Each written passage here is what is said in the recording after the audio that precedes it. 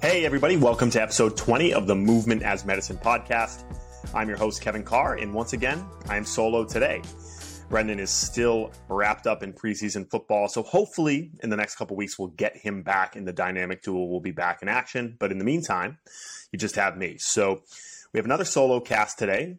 And for episode 20, I'm going to dive into the mailbag. I have a whole bunch of questions or articles or things that have been sent to me over the last few weeks that I wanted to try to take some time to write some thoughtful responses to and then use the podcast as a forum to do that. So some of these have come to me through social media DMs, so you can message me there. Some of those have come through email, coachkevincarr@gmail.com, if you want to email questions or topics to me directly. And some of these have actually come on the strengthcoach.com forum where Brendan, Michael Boyle, a bunch of strength coaches from around the world, we answer questions every single day on the strengthcoach.com forum, ranging from fitness business questions to performance and programming questions. Very active on there. And some of these I wanted to try to pull out and also answer on the podcast here. And so I have a bunch of random topics to talk about, and I'm just going to kind of rant and go off some of my notes that I answered and wrote down on this document in front of me. So kind of running down the topics that I have here today. One question was getting to your first chin up. How do you get over that hurdle? That could be something that can be really difficult, I find, especially for some of our young female clients. So what approach do we take and do I take personally with my clients to program people to get to that one chin up hurdle? Another question I had was specifically around social media and the fitness industry and physical therapy and nutrition, polarizing discussions, arguing on the internet, and viewing it from different perspectives. And so I have some responses on that idea. Another question I received this week was with weight loss clients, specifically programming high intensity exercise and how that might affect the following caloric consumption and feelings of satiety and hungriness, and how that might make it harder for some of our clients to lose weight if we're programming a lot of really high intensity work, especially early on. We dive into a little bit of the research there as far as how we can tackle managing satiety and feelings of fullness and balancing that with exercise prescription. And then finally, I got a great research study forwarded to me by Brendan's wife, Jenny Rierick, at Fit to Speak on Instagram. If you do not follow her, I cannot recommend her content enough, but she sent me a really interesting study that looked at the diagnosis rates and misdiagnosis rates of radiologists. And diving into that study, how can we learn a thing or two about coaching and diagnosing clients in our own setting? And that's a really, really interesting study. So hang on to the end to hear about that.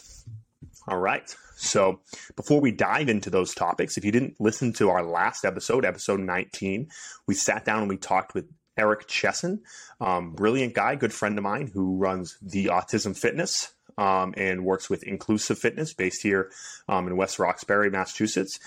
We talked all about working with the autistic and neurodivergent population in a fitness setting. He's doing some amazing things, both with his autism fitness certification, as well as with the coaches every day working with clients at Inclusive Fitness. And there were some really great takeaways about coaching with his population that really extend to all populations. But he gives some really good perspectives. So if you haven't listened to that episode, I would really tell you, take a second, go back, listen to episode 19, because there's some really good stuff in there. It's one of my favorite ones that we've done yet. So how do you get to your first chin up?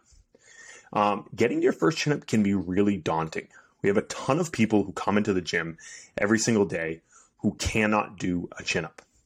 And there's a really empowering sense of being able to pull your body weight up over the bar. And I find specifically for our young kids, specifically our young females, it's a really good goal to have. And that extends even to our Gen Pop clients who are older, especially our middle-aged women that come to see us who really want to be able to get their first chin up. And it can be a really challenging task. And I've seen some clients go years without being able to get there. And we had a discussion about this at our staff meeting, and we think it's really inexcusable. We want to make sure that everybody can do that basic movement. I know Dan John says it's one of his survival standards, right? If you were hanging off a cliff or the side of a building, can you pull yourself back up? It's probably not going to be that dramatic in your life, but I think that having that basic upper body pulling strength is really, really important. Now, we want to ensure that the client actually has the overhead mobility to do the exercise in the first place. If they can't get their arms over their head, getting them to do a chin-up is going to be really difficult, right? And so if they don't have at least somewhat full shoulder flexion, it doesn't have to be perfect, right? It doesn't have to be this like perfect 180 degrees where their arm is up over their head, but they should be somewhere close because we don't want to be jamming them into end range repeatedly trying to do a max effort exercise, right? If they can't do a chin up in one rep as hard, we don't want them, jamming their shoulder end range repeatedly trying to pull themselves up. Just imagine if we were talking about a back squat, if someone couldn't squat, past, halfway down and we throw up a load on their back and have them jam into end range, you're probably going to run into trouble when you jam a joint into end range repeatedly under load. So just ensure if you're going to have someone start to try to get to that first chin up, check their overhead flexion first. And what I would do when I do that is I just lay them either on the ground or on a table, like my massage table, have the client lay flat on their back, bend their knees, have their feet flat on the table. So they're in that like hook lying position with their hips flexed and feet flat, knees bent. Have them take a big breath in, a big breath out. Exhale, bring their ribs down solely just so we get their back flat against the table so we don't have a huge lumbar arch. That's just going to set a standard positioning so we can actually measure shoulder flexion and not lumbar extension and thoracic extension. And then have them, after they do that, lift their arms up over their head bilaterally and see, can they at least get their arm to, 150 degrees, somewhere around their bicep should be at least near their face. Again, it doesn't have to be perfect, but we want to try to get them close so that they can at least get the adequate joint positions to absorb and adapt to stress in that overhead positioning. Once we have been able to get them to do that, we really want to hit the ground running, developing strength in their upper back and their shoulders. Now, one thing we really want to think about here is frequency. Frequency. My voice cracked.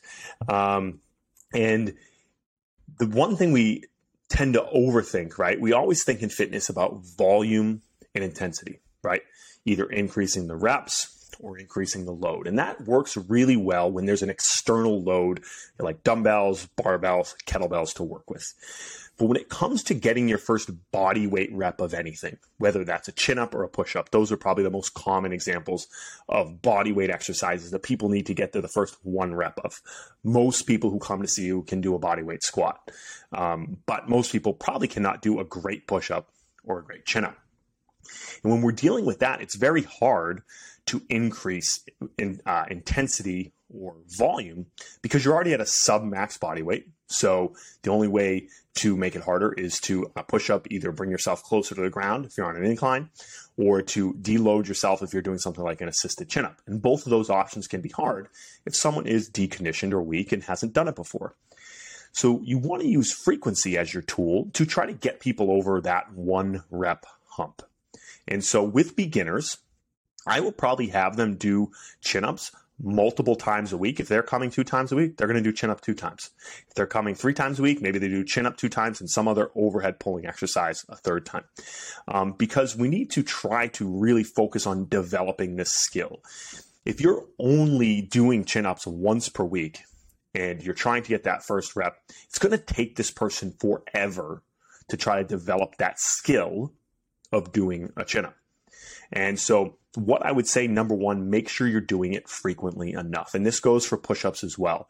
If you have someone who cannot do a push-up on the ground, my go-to would be to move to an incline push-up variation where have their hands on a box, a bench, or ideally a barbell that's placed in a rack. And have them do it frequently. If they're at home, have them do the practice at home as well. I would tell someone to do the same thing with chin-ups. When it comes to chin-ups, I would use 2 different tools, and I would probably train these 2 variations concurrently. I would have one day of week, I would do some sort of assisted chin-up using something like a super band or a band hanging from the rack or going across the rack and the J-hooks, something to help them pull up. Or if you're in, a big box gym, sometimes they have those assisted chin-up machines where you can kneel on and move the pin on the weight rack to help them. That could also be an option. And then on another day, I would do things like isometrics and eccentrics. So you can overload and do an unassisted variation. And so I would do these two concurrently, and I think that they both can have value in their own context. And let me explain why. I think first off, assisted chin-ups, band chin-ups get a bad rap from a lot of coaches on the internet. You'll hear a lot of people say they're useless, they're not very helpful, that people cheat, and all of those things can actually be true if they're not coached well.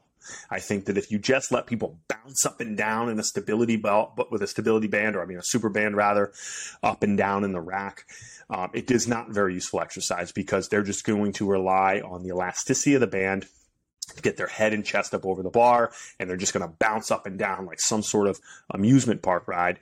And it's not going to be a very useful exercise, and it's going to be, quite frankly, a waste of time. And so the two things here, when you're doing assisted chin-ups with a band, or like I said, with maybe one of those machines, one, make sure you're providing an assistance that only allows them to get like 3 to 5 reps at the most.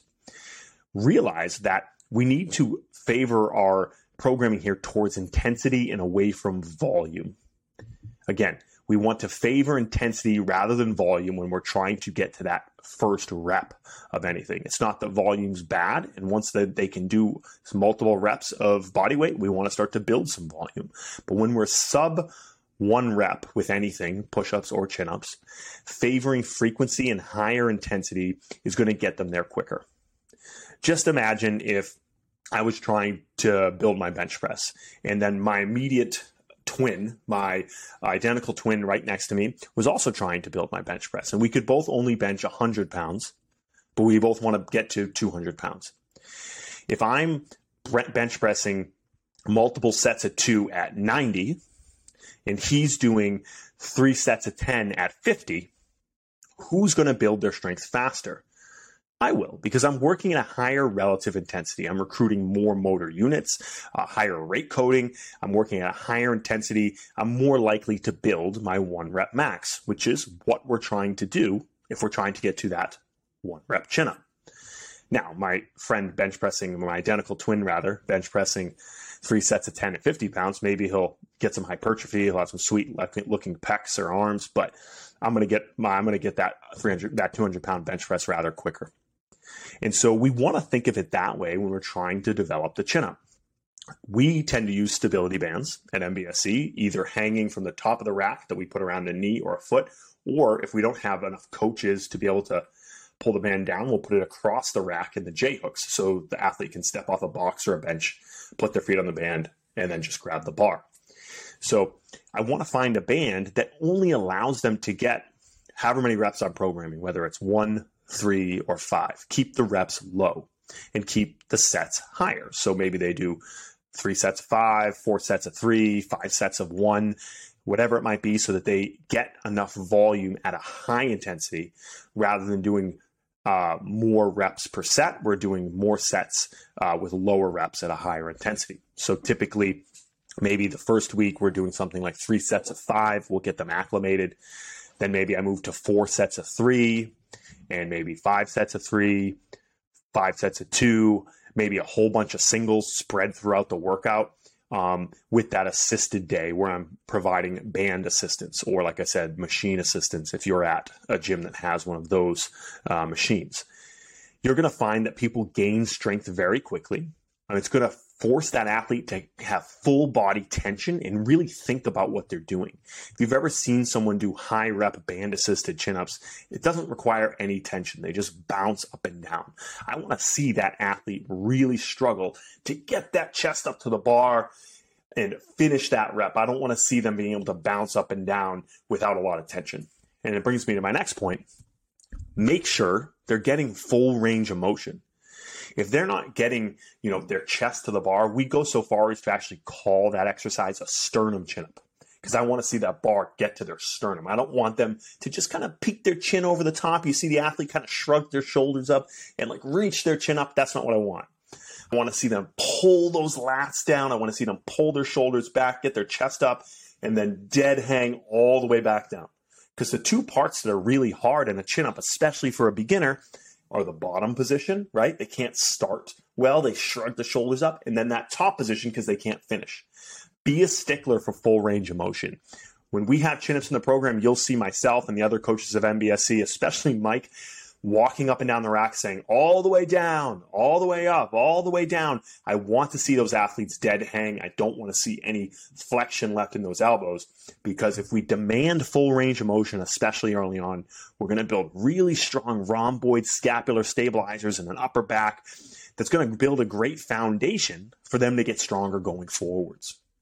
So 1 day a week, assisted chin-up variations go a really long way, but you can't let them bounce. You have to keep intensity high, and you need to use a full range of motion. If you keep the intensity high, you're going to get a lot of bang for your buck. Now, on the second day, because I said I would want to program multiple times per week, start by using things like isometrics and eccentrics. Okay, we know that we can be stronger both isometrically and eccentrically than we can be concentrically, right? Working without a change in muscle length, like an isometric, or resisting forced resistance and lengthening in an eccentric, we're able to produce more force. And so use that to our advantage. We can overload the nervous system and the muscles with the athlete without them even having to be able to do a concentric rep. And so what we'll do often is get an athlete so they can get at the good start position. Make sure they're not jumping up into a shrug, have them climb up the rack, okay? Pull the bar tight to their chest, take their feet off the J-hooks, and then go down slowly. Take about 5 to 6 seconds. I like to say 6 to 7, because if I say that, then that means I'll get 5 seconds out of the athlete. They're going to always go faster than you tell them to. So I'll say, hey, do a 7-second eccentric. I'll get a 5-second eccentric. Have them go down as slow as they can. Put their feet back on the box or the bench. Climb back up. Hold the top position. Go down slowly. Start very low volume with these as well. If you start with too high a volume, you're going to get a lot of soreness. In fact, I would actually say start with isometrics first and then go to eccentrics. Typically, isometrics aren't going to cause very much soreness at all because there's no change in muscle length. The lengthening associated with the eccentric is what typically causes soreness. And I'll tell you a story. I remember we had an intern once coaching these, and he incorrectly had this athlete do a whole bunch of eccentric only chin-ups. And this was a brand new athlete, so he had only been here maybe for 1 or 2 times. And then he did all the reps, but then when he came back with his mother, like 2 days later, the kid's arms were literally stuck to almost 90 degrees. And the parents said his arms are so sore, he can't really extend them. Realize that if you do too much eccentric focused work, people are going to be sore, especially with beginners, which in this case, if it's somebody trying to get their first chin up, is likely that they're going to have a fairly low training age. So I would say maybe for the first phase with these athletes, start with an isometric variation. Have them go up to the top. Like we said, climb up, hold the top position, say, hey, I want you to hold for 10 seconds. And you'll be surprised. A lot of people can probably hold up there. If they can't do 10, have them do 7, have them do 5, cut the length down. 3 10-second holds, 4 10-second holds, 5 10-second holds. Build the volume. They'll start to understand the top positioning that we talked about that can be really hard for people to get into. They're going to start to develop those upper back muscles. They're going to develop their lats and understand how to depress and pull their lats down in that top position and start to get strong. It's going to help them get a stronger finish position on those assisted days that we just talked about. Then maybe move to eccentrics. Again, maybe you just do 3 sets of 2 5-second eccentrics. So they get 6 total reps of, like I said, 7. They'll probably give you 5. And then add a rep each week and start to build strength that way. You're going to find if you do a few phases, maybe 8 weeks, it might not even take that long, to where you're doing high intensity assisted variations and isometric and eccentric variations, you're going to get someone to their first chin up pretty quickly. Now, realize body composition does matter. If you're working with someone who's very large and has lower relative strength, it's going to be much harder to improve their chin-ups. I've lost a little bit of weight recently. I've been trying to tighten up my diet, I just hit 35. I figured it's probably time to thin out a little bit. And I'll tell you, my chin-ups have gotten much better. I didn't really change how I programmed them for myself, but it's amazing when you lose about 10 pounds, how much quicker and powerful you feel pulling yourself up. And so keep that in mind. If you're working with a body composition related client, one of the easiest ways to get them to chin-ups is to help them lose adipose tissue or body fat.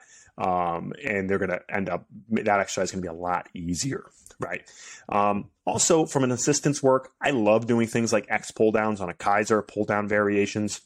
It could be a way to get some extra volume, right? We're not going to be pursuing volume yet if we're trying to get that first chin up, but you can start to pursue some volume doing X pull downs or pull down variations if you still want to get some volume in upper body pulling, and it is going to help them get stronger.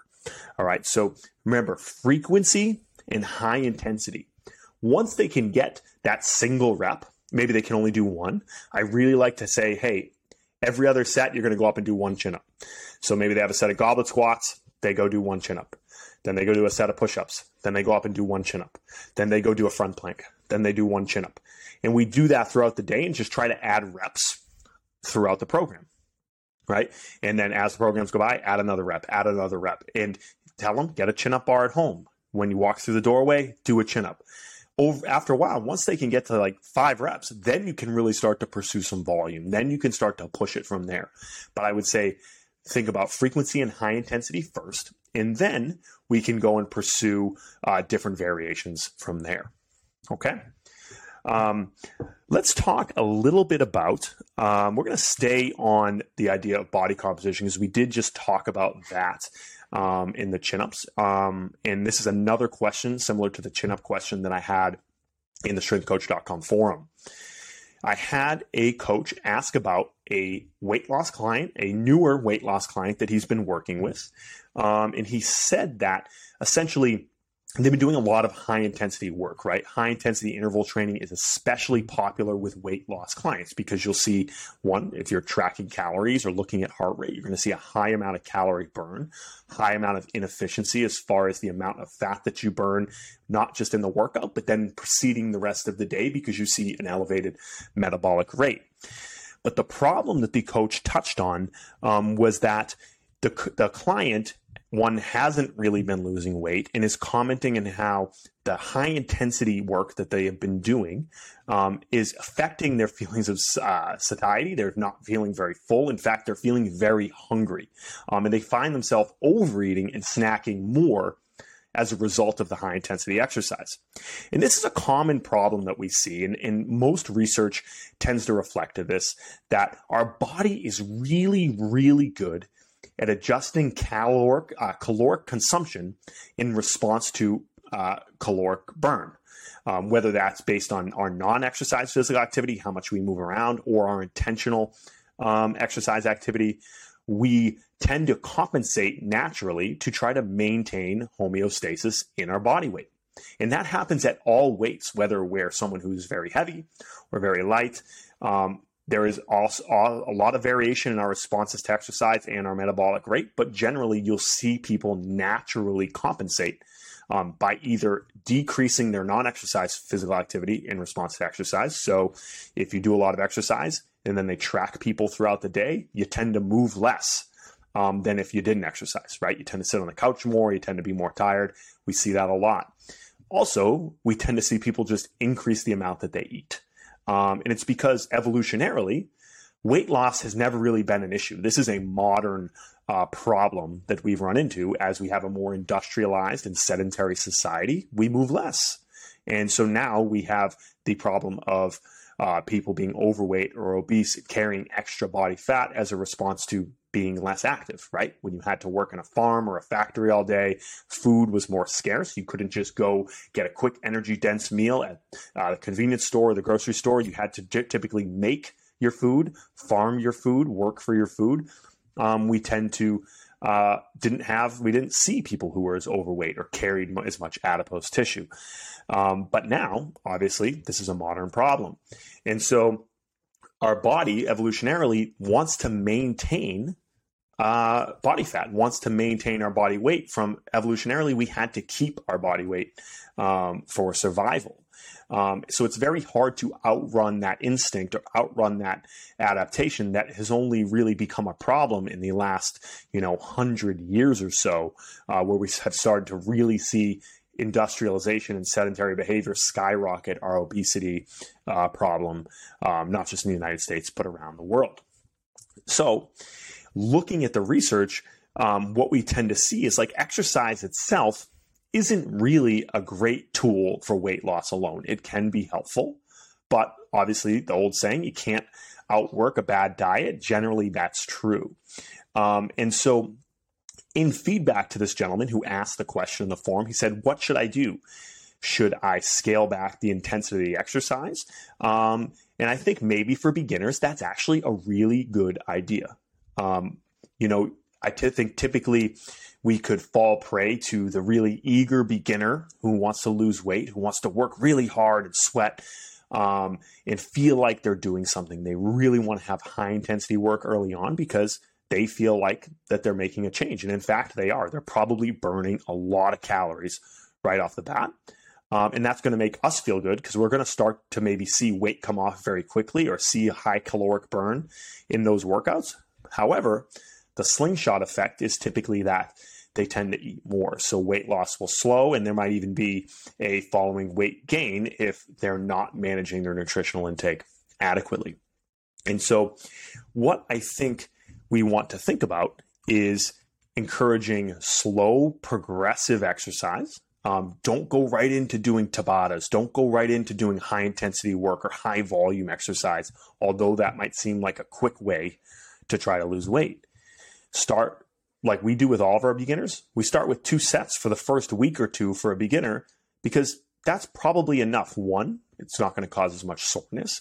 2, it's going to let them get used to the psychology and responses that come from exercise. They won't have maybe a roaring hunger after that first week. And it's going to maybe allow them to start to adjust their nutrition accordingly, as opposed to going home and mowing down, everything that they see. And then start to encourage non-exercise physical activity. The less stressful response that comes from maybe just walking a little bit more, doing things around the house, starting to monitor your step count, might allow them to better modulate their nutrition because they won't be in as an extreme caloric deficit. I think that if you have a beginner who comes out the gates really hard, exercising really intensely, and then also says, I'm going to start to really kind of restrict my calories, and you put them in a major caloric deficits of hundreds of calories per day early on, they're going to eventually slingshot back and succumb to that drive for hunger.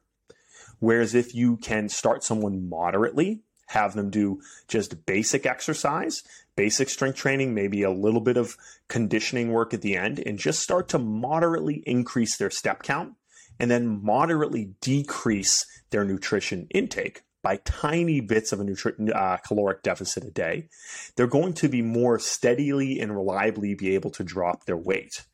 Our body has this idea of the lipostat, and this is from Stephen Guynett's book, The Hungry Brain, which I would really recommend people to read. I'll put the link in the show notes, and he talks about how the amount of body fat that we have in our body can actually is going to play a part in modulating how much we carry, right? So we say people have a natural set point. There's been a lot of research about the idea of a set point in obesity where it's very hard for people to break out of their natural body size that they're born with, because your adipose tissue isn't just fat. It's a hormone, and it signals to your body if you lose more or gain more.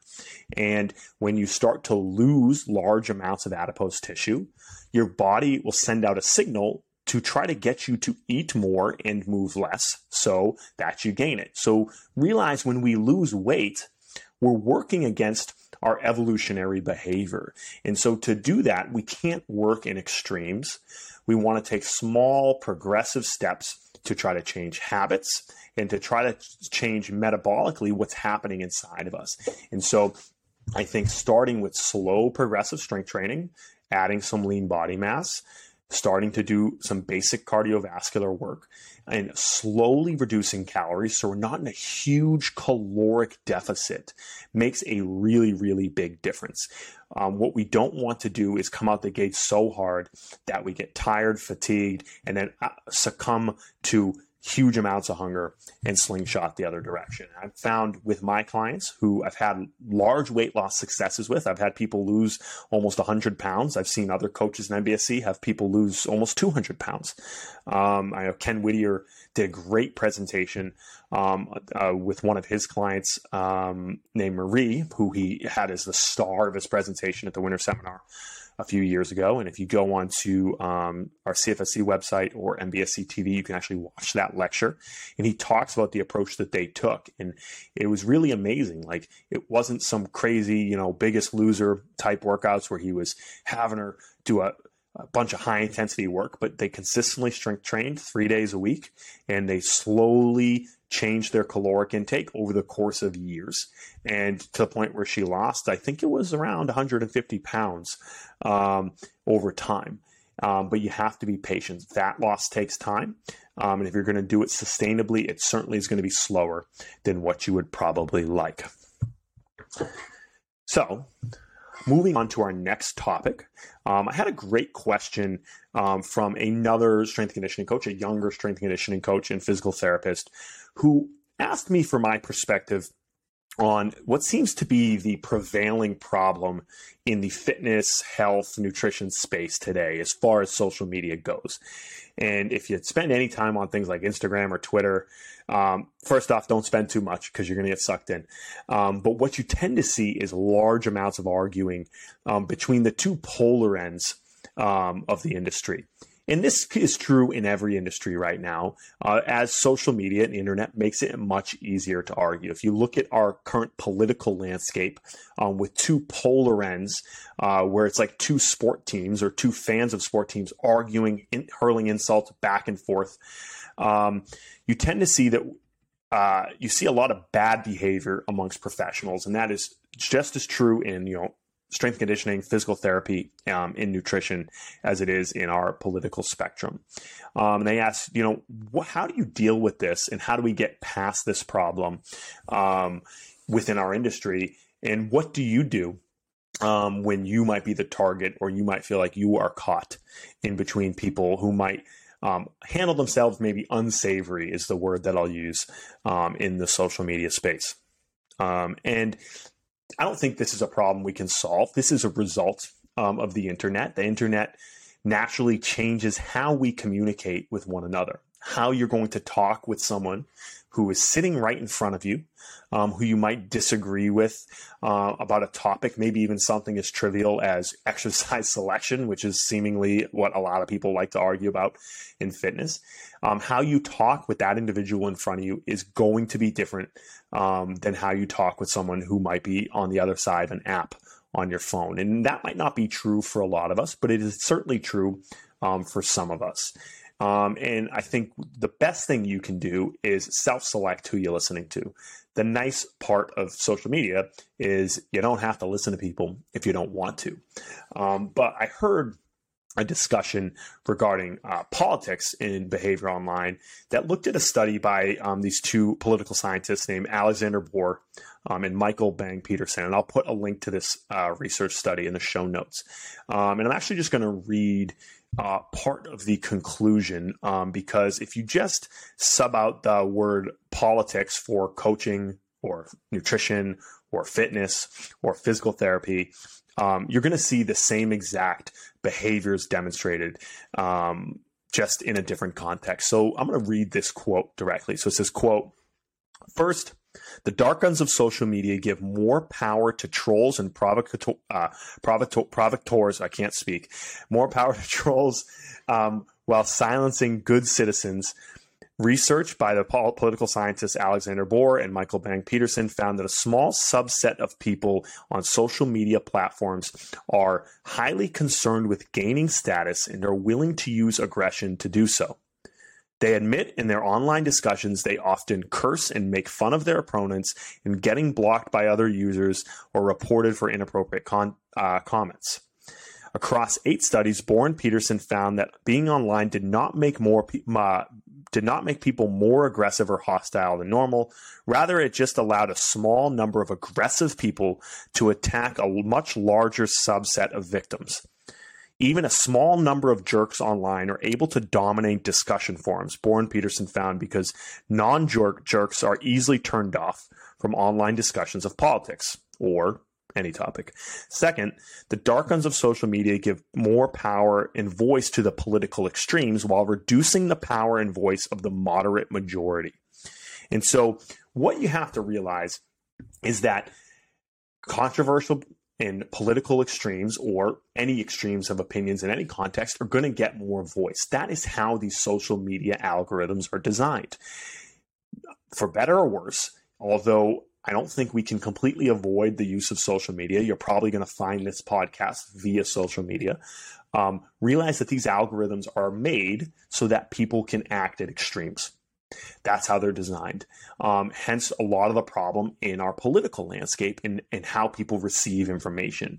And some people who probably act this way even off of social media, like they said, it didn't necessarily make people act worse. It just gave them a platform that rewarded them for doing so.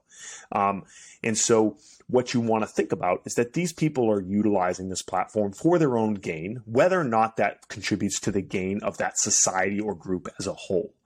I don't think we could say that the advent of social media has been very great for our society if you look back over the last handful of years and how people have behaved and maybe the results of how the social media behavior has led. And I would say the same thing is true for the fitness industry. And the irony of it is all of these bad actors, the people who are rude, insult one another, are offensive, and participate in things like call-outs or insults, they all do so under the guise of saying they're trying to increase, improve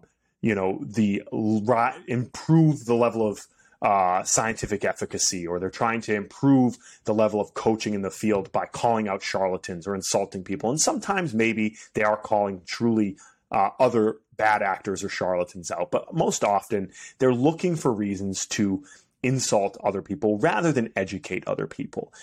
In my opinion, that probably is worse for the overall field of our practice than maybe a little misinformation or a little bad science or a little bit of what is the thing they like to often say, reductionist opinions. Now, there's always place for debate and discussion. I love constructive discussion and debate. And that's why we have things like the strengthcoach.com forum where we moderate bad behavior out. And social media tries to do that, but it also has an algorithm that rewards bad behavior at the end of the day. And so my advice, if you're a young person in this industry, strength conditioning, physical therapy, nutrition, or whatever avenue or profession that you're in, block it out. You don't have to follow and interact with these individuals. If you start reading comments, and you start getting into this, it's going to start to nurture a negative mindset. And you might have the urge to respond or interact, or in fact, take up some of this behavior on your own. But I'll go ahead and tell you, it's very nice when you just shut your phone off and put your app away. Do your best every day to use social media as a source of good. Go out there and communicate positively. Think about the education that you can provide based on the things that your clients want and the people that you work with every day want. I don't think that the people that come into our gym, we have like 400 people a day that come through our gym. I don't think that they're looking for us to go on the internet to insult people or call people out or tell people why they're frauds or tell people why they're dumb. They want us to provide basic, useful, practical information so that they can better their lives. And other coaches who might learn from you also want the same things. So look at your everyday practice as a practitioner and say, what can I do to better contribute to this field? What can I do to help the coaches around me, help the everyday athletes or general population clients who come to see us, and use that avenue to educate, as opposed to use it to argue, to make memes about people, to insult people. Because at the end of the day, that behavior that those people are demonstrating is the same antisocial behavior that they probably demonstrated their whole life. And they're using this outlet of social media to express their frustration. And don't let that leach over to your everyday practice and your everyday use. Okay? Now, finally, moving on, I want to touch on this amazing study, this really interesting study that Jenny Rierick sent me. And so I love Jenny. She's the best. And she always sends me really, really interesting stuff that pops up that I might be interested in reading. So if you're listening to this, Jenny, keep sending things like this to me. This was a really interesting study. And at first I said, I don't understand why this is going to be interesting. But the name of the study specifically is, and again, I'll put this in the show notes for you, is Selection with Variation in Diagnostic Skill, Evidence from Radiologists. And this was done by a group of people actually based out of Massachusetts, I believe. A group of scientists, researchers that were looking at the diagnostic ability of radiologists, specifically radiologists in diagnosing pneumonia. And you might think, what the hell does this have to do with coaching and fitness? Well, what they said, and I'll read this first line in the abstract, was, physicians, judges, teachers, and agents in many other settings differ systematically in decisions they make when faced with similar cases. Standard approaches to interpreting and exploiting such differences assume they arise only from variation and preference. And so what they mean is that different professionals, for instance, judges, the examples that they use, have the propensity to hand down very different decisions when faced with similar cases. Similarly, physicians may make different diagnoses when looking at the same exact patient caseload or patient criteria. And very often, we don't understand why. And what they wanted to look at in this study was specifically radiologists, when looking at an x-ray of someone's lungs, whether or not they diagnosed them with pneumonia or not. They looked at all these different radiologists, big caseload of them, and they wanted to see their diagnosis rate, how often they diagnose people with pneumonia, and then also what was their miss rate, how often were they right, and how often were they wrong. And what they found in looking at all of these radiologists, right? So these people would come in, they would give a diagnosis. It would either be confirmed or that person would leave. And if they did have pneumonia because they weren't diagnosed with it, they would eventually come back and have to get treatment. So they would know if they missed the diagnosis. What they found was the radiologists who diagnose more cases of the disease are also the ones who miss the most cases of the disease. So the radiologists that had the highest diagnosis rate, who diagnosed the most cases, also were the ones that most often missed it when it actually was there. So the ones that had a lot of diagnoses also had a lot of false negatives.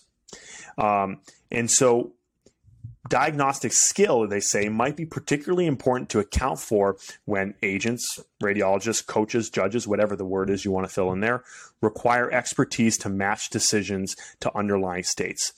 When this expertise likely varies across coaches or radiologists, and when the cost between false negatives and false positives are highly asymmetric. So what they found was that what these radiologists would do is they would just overdiagnose in fear that they might miss a diagnosis. They would say, this person has pneumonia. This person has pneumonia. But it was really an account of their lack of skill or lower skill when compared to other radiologists. And so variation in skill, they said, can explain 39% in variation of the diagnostic decisions. So the higher skilled radiologist had a lower diagnostic rate, but they had a much higher success rate, meaning they very rarely missed cases of pneumonia on a x-ray. Now, what does this have anything to do with working as a personal trainer or a strength and conditioning coach? What I tend to find with our beginner coaches, as they start on the floor, we have a group of interns now who are finishing up the summer in the next week here, is they're very eager to coach everything. They say, hey, Kevin, should we go fix this? Kevin, should we go fix this? Kevin, should we go fix this? And that reason being is that they are fearful of missing coaching something. One, because they, number one, care about the athlete and they want to make sure they don't get hurt, or they think they need assistance, or they want to show and demonstrate their value both to the athlete as well as to people like myself or Mike or Steve or Dan or Vinny, who might be their managers or people that they're answering to at the gym. They're trying to demonstrate value. So their fear of missing coaching something outweighs their fear of accidentally misdiagnosing something. But what I find is that they overcoach, and maybe they actually miss something when it needs to be coached. And so I think it speaks to this discussion of skill and diagnosis lends itself beyond this discussion of radiology, and also applies itself to coaching in the gym or working as a clinician as something like a physical therapist or anywhere where you have to look at movement.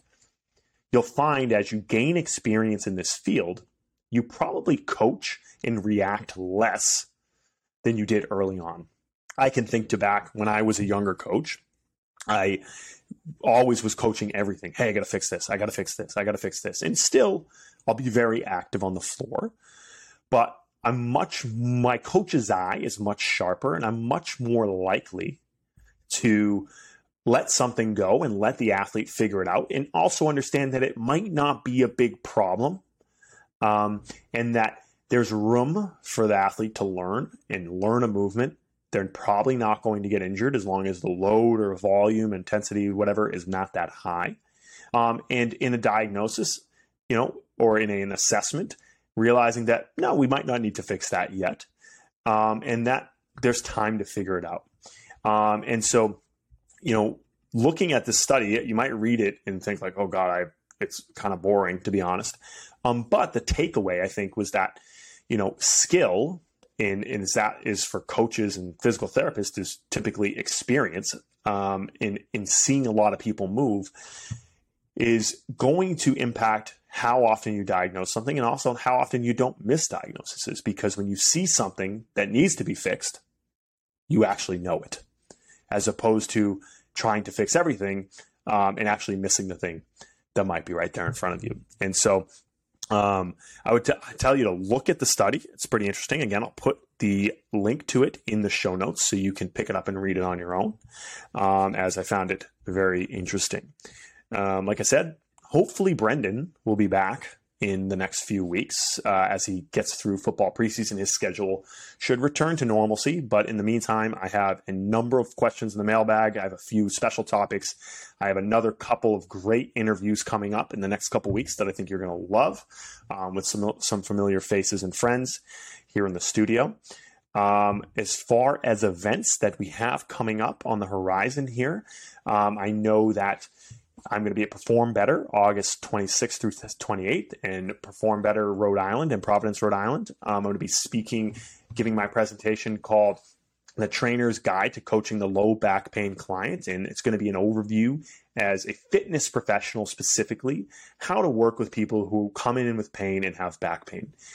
It's a reality. If you're going to be working in the fitness space, we know that prevalence of low back pain is over 90% in some areas, it's estimated, and that you're going to have to understand how to work with these people and how to work as a team with other healthcare practitioners. And I'm going to give you my overview on how I go about that every day at Mike Boyle Strength and Conditioning. There's going to be a ton of great speakers there. They're finally getting back to live events. So I really encourage you, if you haven't signed up, there's no better deal in fitness than the Perform Better 3-day summits.